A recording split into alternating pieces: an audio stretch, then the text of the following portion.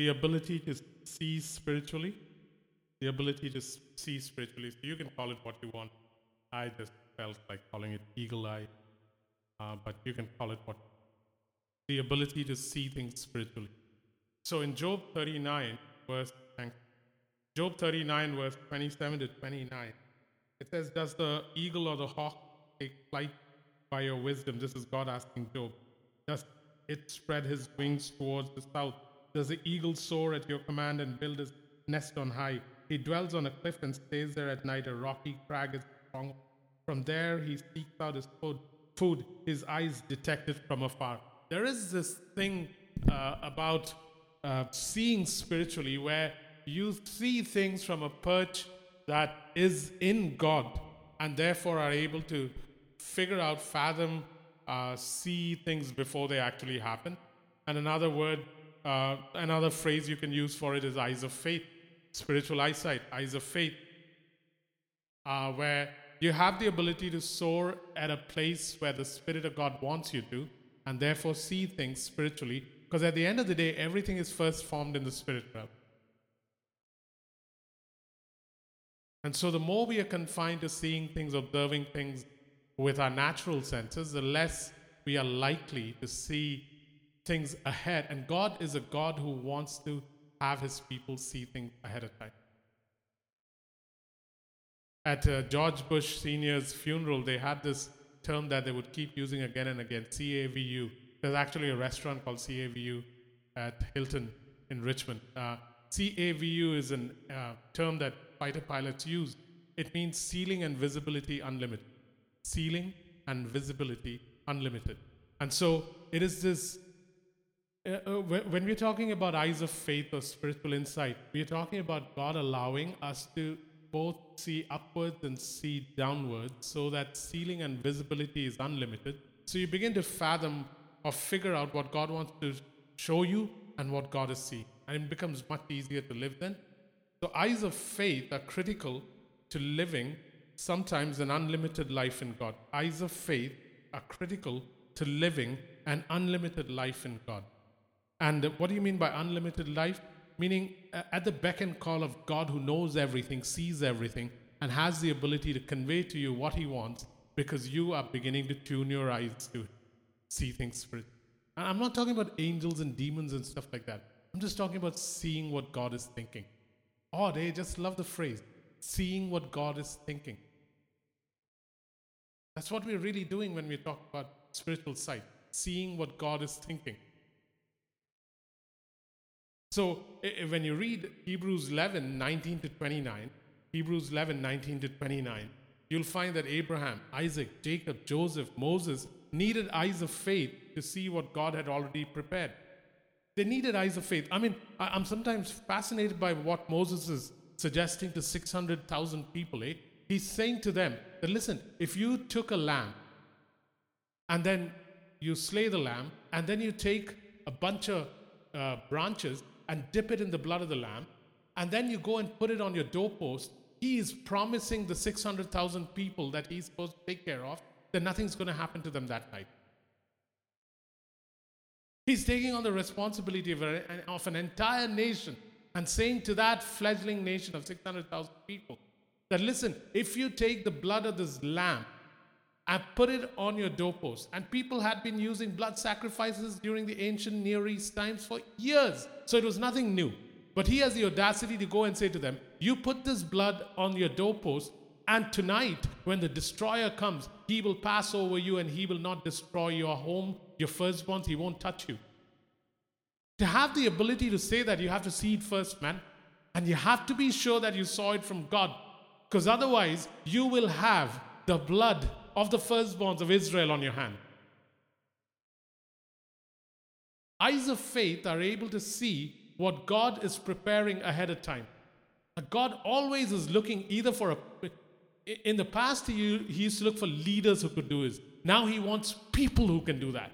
Because he's always looking for a group of people, a people who can announce his intentions beforehand, a people who can have eyes of faith, not a leader or two. That is the Old Testament pattern. But a people who begin to live like this. Any questions before we go on? So if you take Abraham, take Isaac, take Jacob, take Joseph, take Moses, they needed eyes of faith to see what God had already prepared. I mean, I love what Joseph did. I mean, he had eyes of faith that encouraged a nation during 400 years of slavery. I know I've said this before, but look at what he says. He says, you will not let my bones be buried here. And so they take his bones and they put it in a tent. 400 years, people watch that tent and they see Joseph's bones.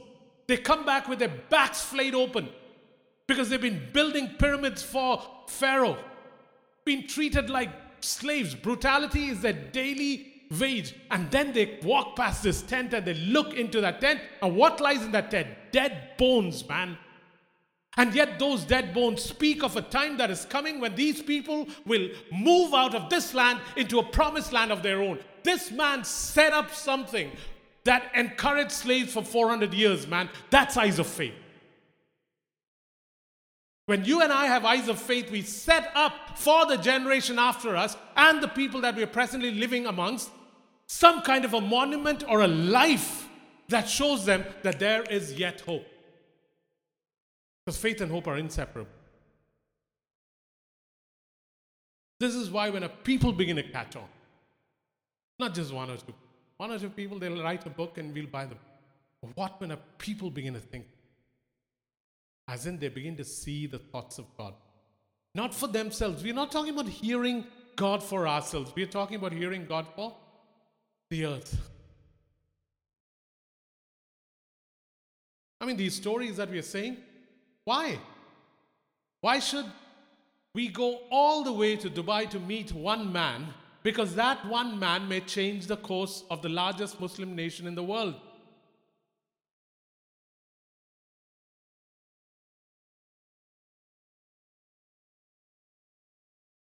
This is how God works, eh? But we as a people can begin to function like that. Therefore, I'm not worried that we didn't pray for people and minister to people. Every trip is different, man. You don't have to pray for headaches and fevers. Those are great things. Minister to people. Jesus did that. But there is something far greater at stake here than healing Christians. Nothing wrong with that. I mean, it's very valid. I'd love to be healed of any ache I have immediately. But I'm saying there's much more than that involved. When a people begin to see his thought. And he's waiting to do this, eh? Faith shuts the eye of the mind and opens the eye of the spirit. Faith shuts the eye of the mind and opens the eye of the spirit. What the devil did in the garden is he opened the eyes of the mind, shut the eyes of faith. Never needed faith in the Garden of Eden. The only thing that existed in the Garden of Eden was obedience. Never needed faith. Because there was no contest with reason. And then the devil brings this idea of, but don't you want knowledge? And therein begins this contest between reason and faith. Reason, and as soon as reason comes, there is doubt. There's speculation. Now you need. And so, faith shuts the eye of the mind, opens the eye of the spirit. So that's another phrase you can use for eyes of faith. It is the opening of my spirit to the things of God. And when the eyes of the spirit are open, you judge things not by the substance of what you see, but with eyes that God gives you to see things. So you're not basing your judgments on your 5 senses, but you're basing your judgment on what you sense in your spirit about things. And then the crazy part is you got to obey. Because reason can be followed. But when God speaks beyond what you can reason, now to obey it is a whole different ballgame.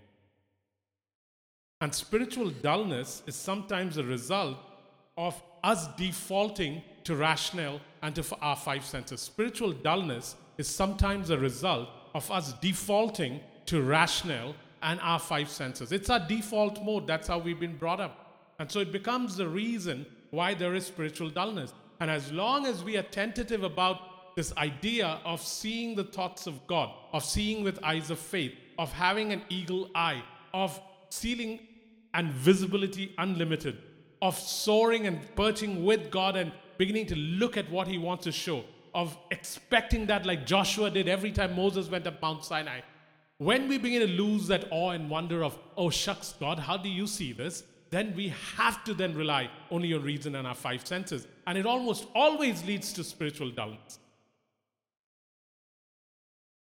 Question? Question? Any thought?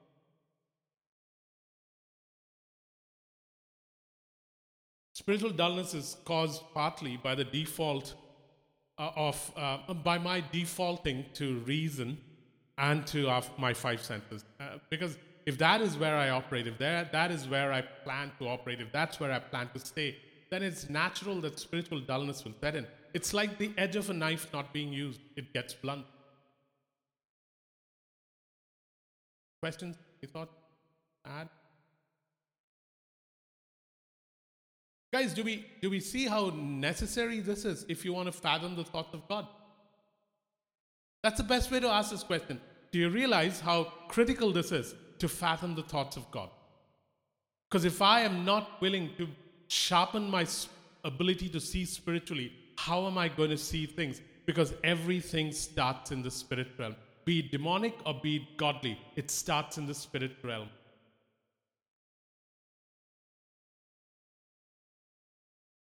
Everything has always started in the spirit realm. Man is under the illusion that he starts things here. He starts nothing. He responds to things. Isms are a response to something that was started somewhere else. How is hate formed? How is love formed? How is laughter formed? Take anything that you and I experience, and where did it originate? In one or the other realm.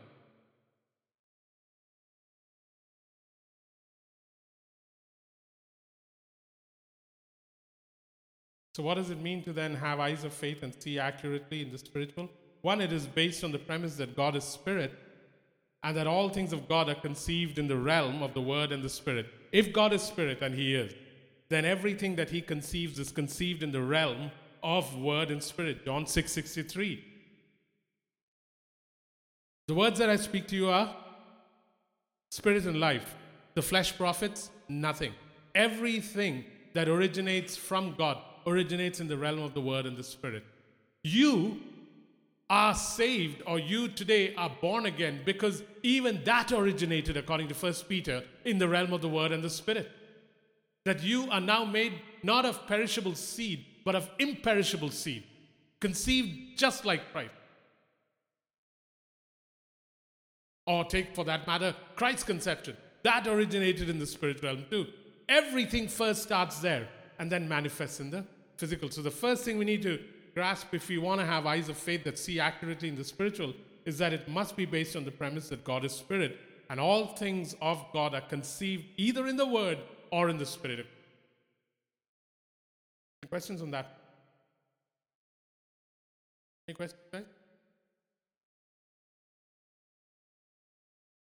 2, things in the word are eyes of faith, or spiritual sight. Let's just call it spiritual sight. Spiritual sight sees things of God in the word. Sees things of God in the word. Spiritual sight sees things of God in the word. The Spirit of God begins to show us, because the Spirit of God is the author, because the Spirit of God is the author of the word, he begins to show us things of God in the word. He's been doing this for ages, Ages. He shows Peter that there's a scripture in Joel which says that my spirit will fall upon all flesh. And when does Peter see this? At some point he recalls it as he's standing in Acts chapter 2 and explaining the falling of fire. The same Peter is also standing now in Cornelius' house, and he's reminded of another scripture which says that the Gentiles shall be blessed through Israel. Where the Spirit of God shows things from the word, saying, hey, It has been in the Word for years. Do you want to see it now? You think Dano came up with the idea of, oh, we will now go after Maple Ridge as a city? No. It's been in the Word for hundreds of years. You think we came up with the idea that the breaking of bread is fundamental to building household? No. It's been there in Acts chapter 2, 42 to 48 for ages. There's nothing new upon the earth, man. Everything is either hidden in God or hidden in the Word. And the Spirit of God is here to reveal it either through the Word or directly to us and verify it through the Word. This is the beauty of what we are discovering. We got 66 books to plumb for the rest of our lives and dig out ancient truths, man. Set up a pillar of stones on the other side of the Jordan for a generation that is yet to come. And they'll ask, what is this about? And we'll tell them, at such and such a point in 2019, we found out through the Word that God said. And now they'll take it and run. Cool, huh? Thank you. 2, we see things that the Spirit is doing. We see things that the Spirit is doing. The first thing, we see things in the Word. Second, we see things that the Spirit is doing. We see things the Spirit is doing. We see things the Spirit is doing. How do you see things the Spirit is doing? You see things the Spirit is doing by beginning to cultivate a relationship with the Holy Spirit. By beginning to cultivate a relationship with the Holy Spirit. Jesus put it this way. In John chapter 16, verse 13 to 15, he says, hey guys, I'm going away, but I'm sending you the Spirit, and listen to what he'll do for you. He says in verse 13 to 15, he says, I have much more to say to you, more than you can now bear. But when the Spirit of truth comes, he'll guide you into all truth. So he guides you, guides me, guides us into all truth. He will not speak on his own. He will speak only what he hears, and he will tell you what is yet to come. He will bring glory to me by taking from what is mine and making it known to you. All that belongs to the Father is mine. That is why I said the Spirit will take from what is mine and make it known to you. Guys, look at what he's saying. He's saying, I'm sending you a Spirit who will actually do this, guys. He'll come and tell you the truth. He'll take from what is mine. He'll reveal it to you. He'll bring it to you. And how in the world am I going to get into this unless I begin to cultivate a relationship with the very Spirit who dwelt in Jesus Christ? This is a guarantee. This is Christ saying this is what he will do. Well then, Jacob, get up and begin to relate to, cultivate a relationship with, talk with, try to listen to the Spirit of God. Yep.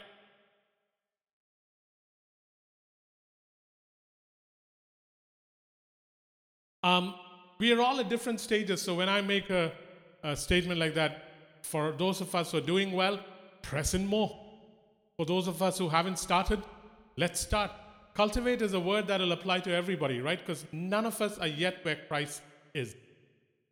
And so the whole intent of becoming friends with the Spirit of God, who alone reveals Christ, who brings us the truth, who takes from what is God's, who releases it upon the earth at the right time. Cultivate a relationship with the Spirit of God, who is alive, who is vibrant, who is present right now, who must be shaking his head with glee as we talk about him. Because he yearns over us. James actually says that the Spirit of God yearns over us. Jealously yearns over us. Someone who yearns over you wants to give to you everything that he has.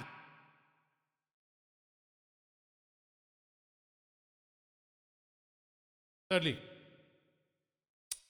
see things that exist in God who is Spirit. This is a very odd one. Eh? See things that already exist in God. See things that exist in God.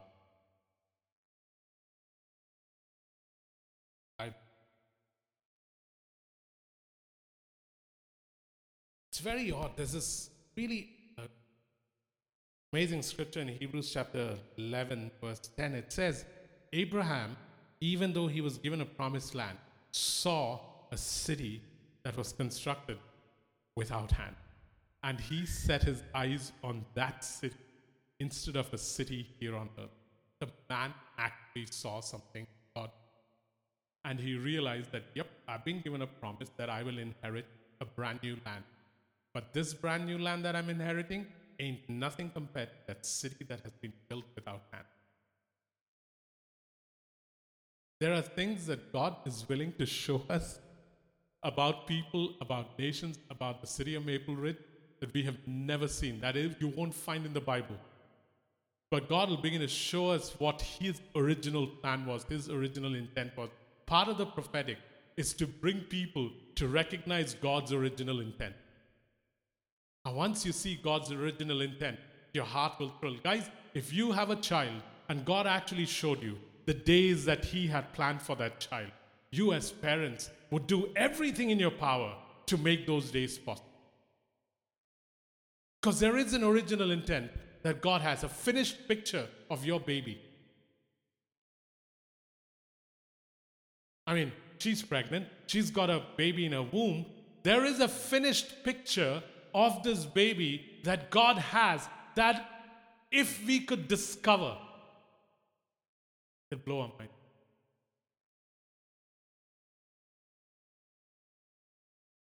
Where we see things that exist in God. Why? Because everything is contained in Him. Isaiah in the Message puts it this way: you are the beginning and the end and everything in between. I love that. You are the beginning and the end and everything in between. One of your heart's cries should be, Father, could you begin to show me your original intent for me? Could you begin to show me your original intent for Shiloh? Could you begin to show me the original intent for Acts 29? Could you show me the beginning and the end of Maple Ridge, of Vancouver, of Canada, of Beijing, of Dubai? And then as it begins to form, and God will not release it all at one time, not because He's hesitant to, but because it would crush you. But as it begins to unfold, you begin to take it and you nurse it. Because this must become so precious to you that you will lay down your life for it as you would for your child. This is what we're talking about, things that exist in God. Because everything, and I say that joyfully, everything exists in Him. How broad and wide and high and exists in Him in what sense? Exists in His love. Because everything created, He created because He loves. Everything exists because He loved. It's crazy, man.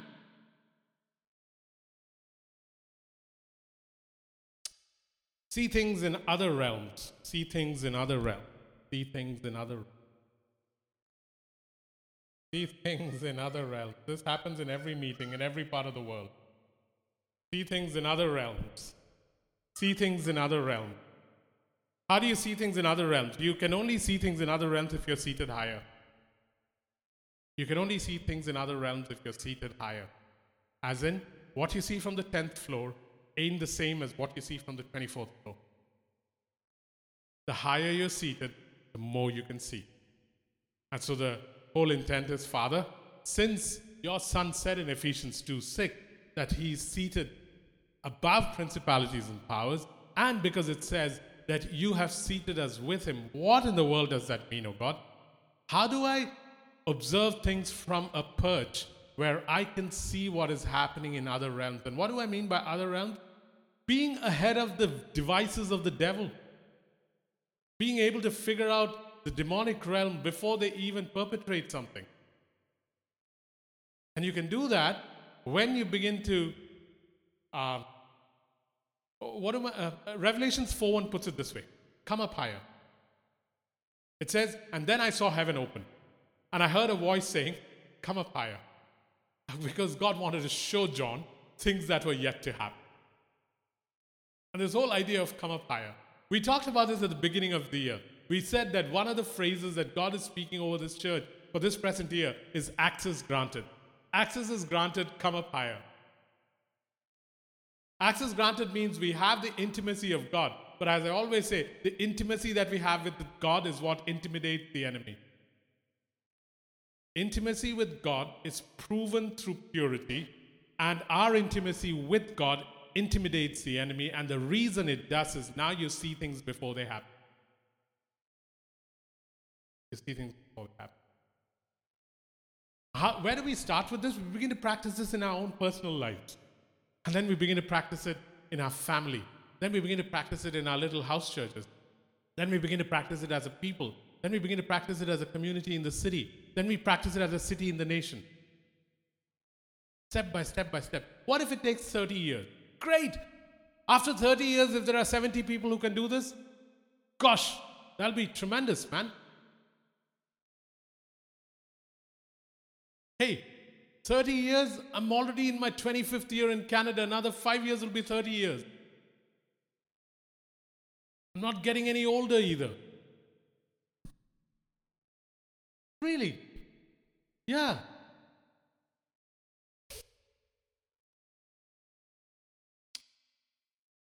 I'll do the rest of this next week. Just go through 2 or 3 points and then. Because after that, maybe next week we'll talk about where does God hide things. Where does God hide? It's a very cool thing. He very hides things. And Psalm 119 verse 18 actually says, open our eyes so that we may see your miracle wonder. Open our eyes so that we may see your miracle wonder. And what it means is, God does things. Where does he hide? Because he wants us to find out, Because it says in Proverbs 25:2 that it is the privilege of a king to conceal a matter. It is the privilege of God to conceal a matter, but it is the privilege of kings to discover it. And so, God loves concealing things. And the only reason he likes concealing things is because he is a father who wants to see if you're really interested in pursuing and finding out. My dad used to do this with me during Christmas with me and my sister. We'd get Christmas gifts, but they were always hidden. There'd be 7 clues, 7 separate clues. One for my sister, one set for my sister, one set for me. And we'd have to go hunting for the Christmas gift. And through these 7 clues, I don't know what I'd look forward to more, the clues or the Christmas gift. Because fathers like concealing things. Children are supposed to find it out. This marvelous hide and seek that he plays.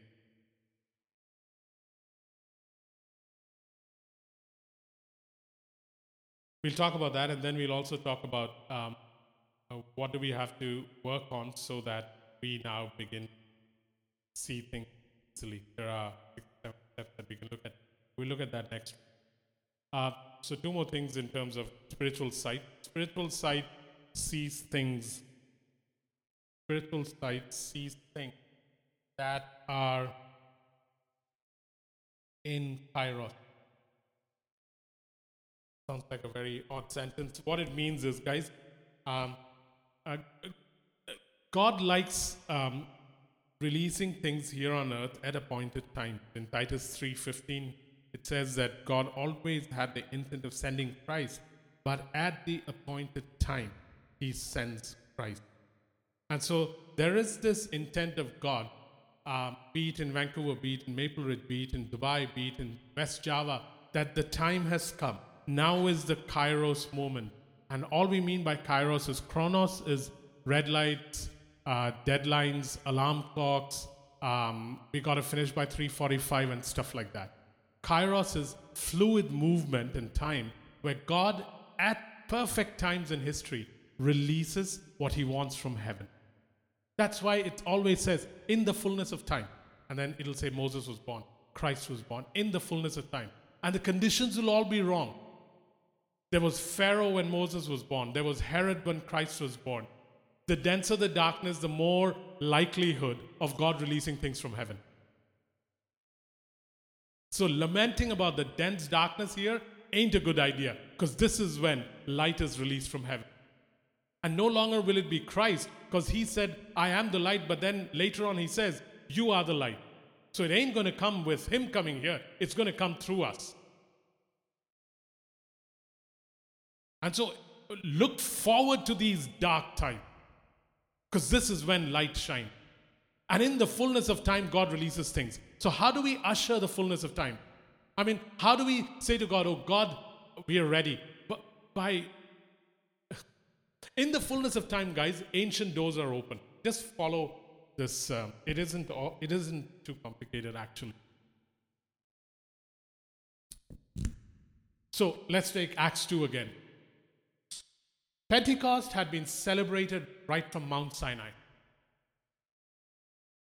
They used to have the festival of Shavuot. Pentecost was celebrated right from Mount Sinai.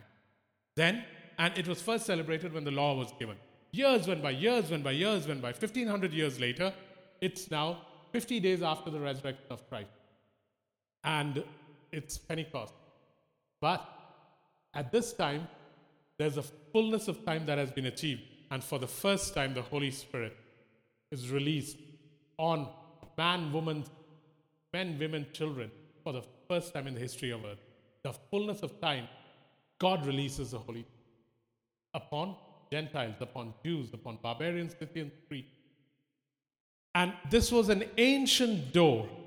And what we mean by an ancient door, it's not very mysterious. Ancient door is a door that God had promised in the ancient past, saying one day will come. He said through Joel, a day is coming when I will pour out. A day is coming when I'll pour out. All ancient doors means is this was something that God had predicted long ago. And then in the fullness of time, the ancient door opens. And suddenly the earth is filled with the person, with the awesome person and the wonderful person of the Holy Spirit.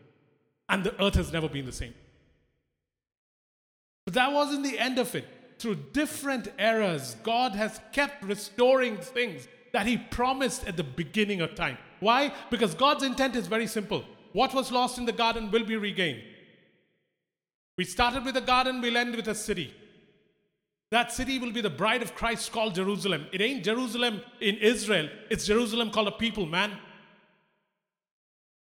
His intent has been the same. And so, since the fall, He's been up to just one thing. I will restore. I will restore. At the right time, I'll begin to restore things, restore things, restore things, restore things.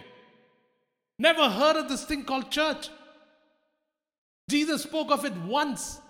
And then along comes Paul. And Paul says in Ephesians 3, to me has been given the responsibility of stewarding the mystery. And the mystery is this: Christ in you, the hope of glory. And boom, the church is born.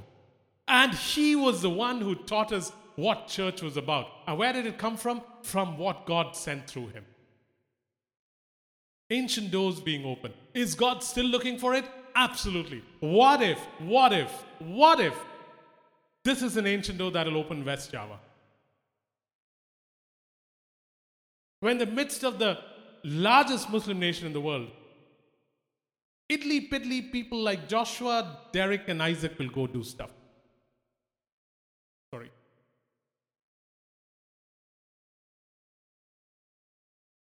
So, ancient doors are open. One of the best ways to open ancient doors, who does God trust to open ancient doors? Very simple. Ones who have pure heart, clean hand, tongues that don't deceive, and who walk in right. Who shall ascend the hill of God? Psalm 24, Psalm 50. That's all we have to. That's the only qualification for this. Last point before we finish. Spiritual sight allows you to see beyond flesh. Spiritual sight allows you to see beyond flesh. Meaning, you don't go by observable data. You don't go by what you see behind. Romans 4:19. Abraham looks at his body and says, this won't work. Then he looks at his wife's body and says, that definitely won't work. That is observable data. And then there is spiritual sight which says, oh shucks, there is something beyond this, and that is God. At 99, he actually begins to start praising God because he's absolutely convinced he's going to have a baby. 2 Corinthians 5:16 or 18 puts it this way, that we no longer judge things after the flesh. We no longer judge things after the flesh. Observable data is great, but it ain't what we go by. It's just something that is in the background. We ask God, Father, you know this person's heart. Show. What do you do with two people who steal an apple from Fruticana? What do you do with them? Did both steal for the right reason? Who stole because they were hungry? Who stole because they had no money and have a child that needs to be fed? Who stole because they have a disease called kleptomania? Who stole because they just like stealing and depriving others? How do you judge these things? Christianity is not built on policy.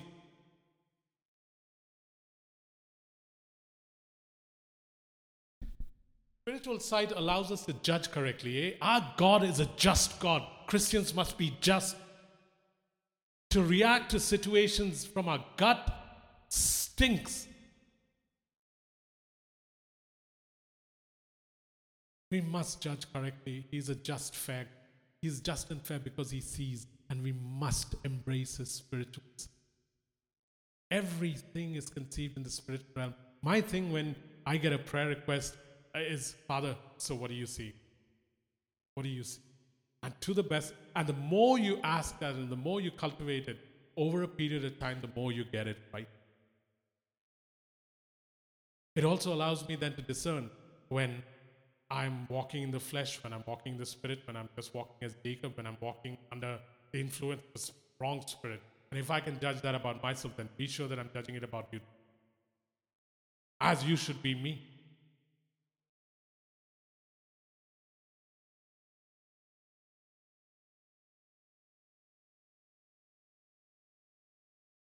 We got a smart God, man.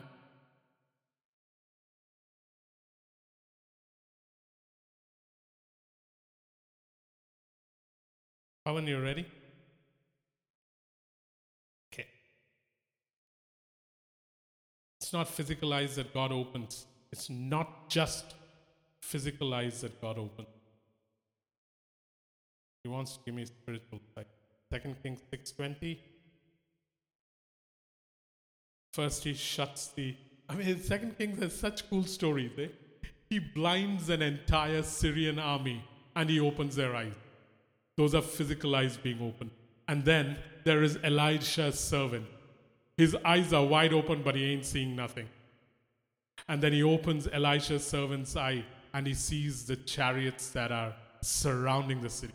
And then he goes and Elisha blinds the eyes of the Syrian army and then opens them again after taking them into a city.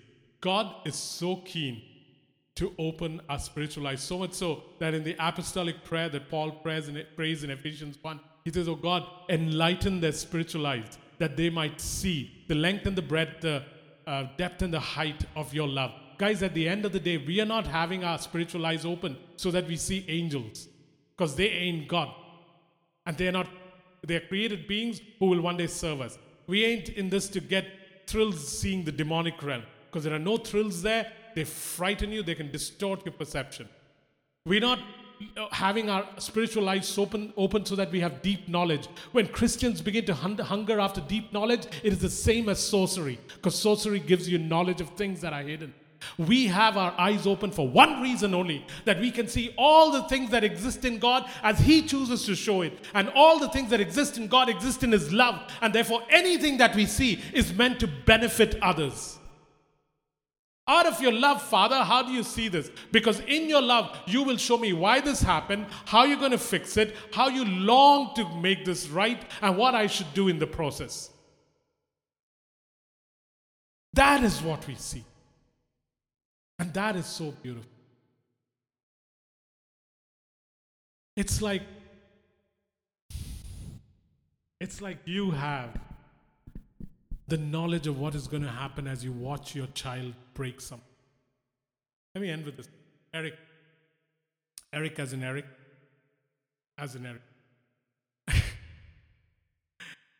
Eric watched his son, Luke, build a fort using chairs and sheep and stuff. And Eric kept saying to him, Luke, why don't you build it this way? And Luke said, no, Dad, I know how to build. And he said, but Luke, if you do it this way, no, Dad, just leave it alone. I want to build it myself. And he wanted to build a fortress and live in it. And so he's building this whole thing, and Eric saying, but Luke, no, Dad, just leave me alone. And finally, Eric decided to leave.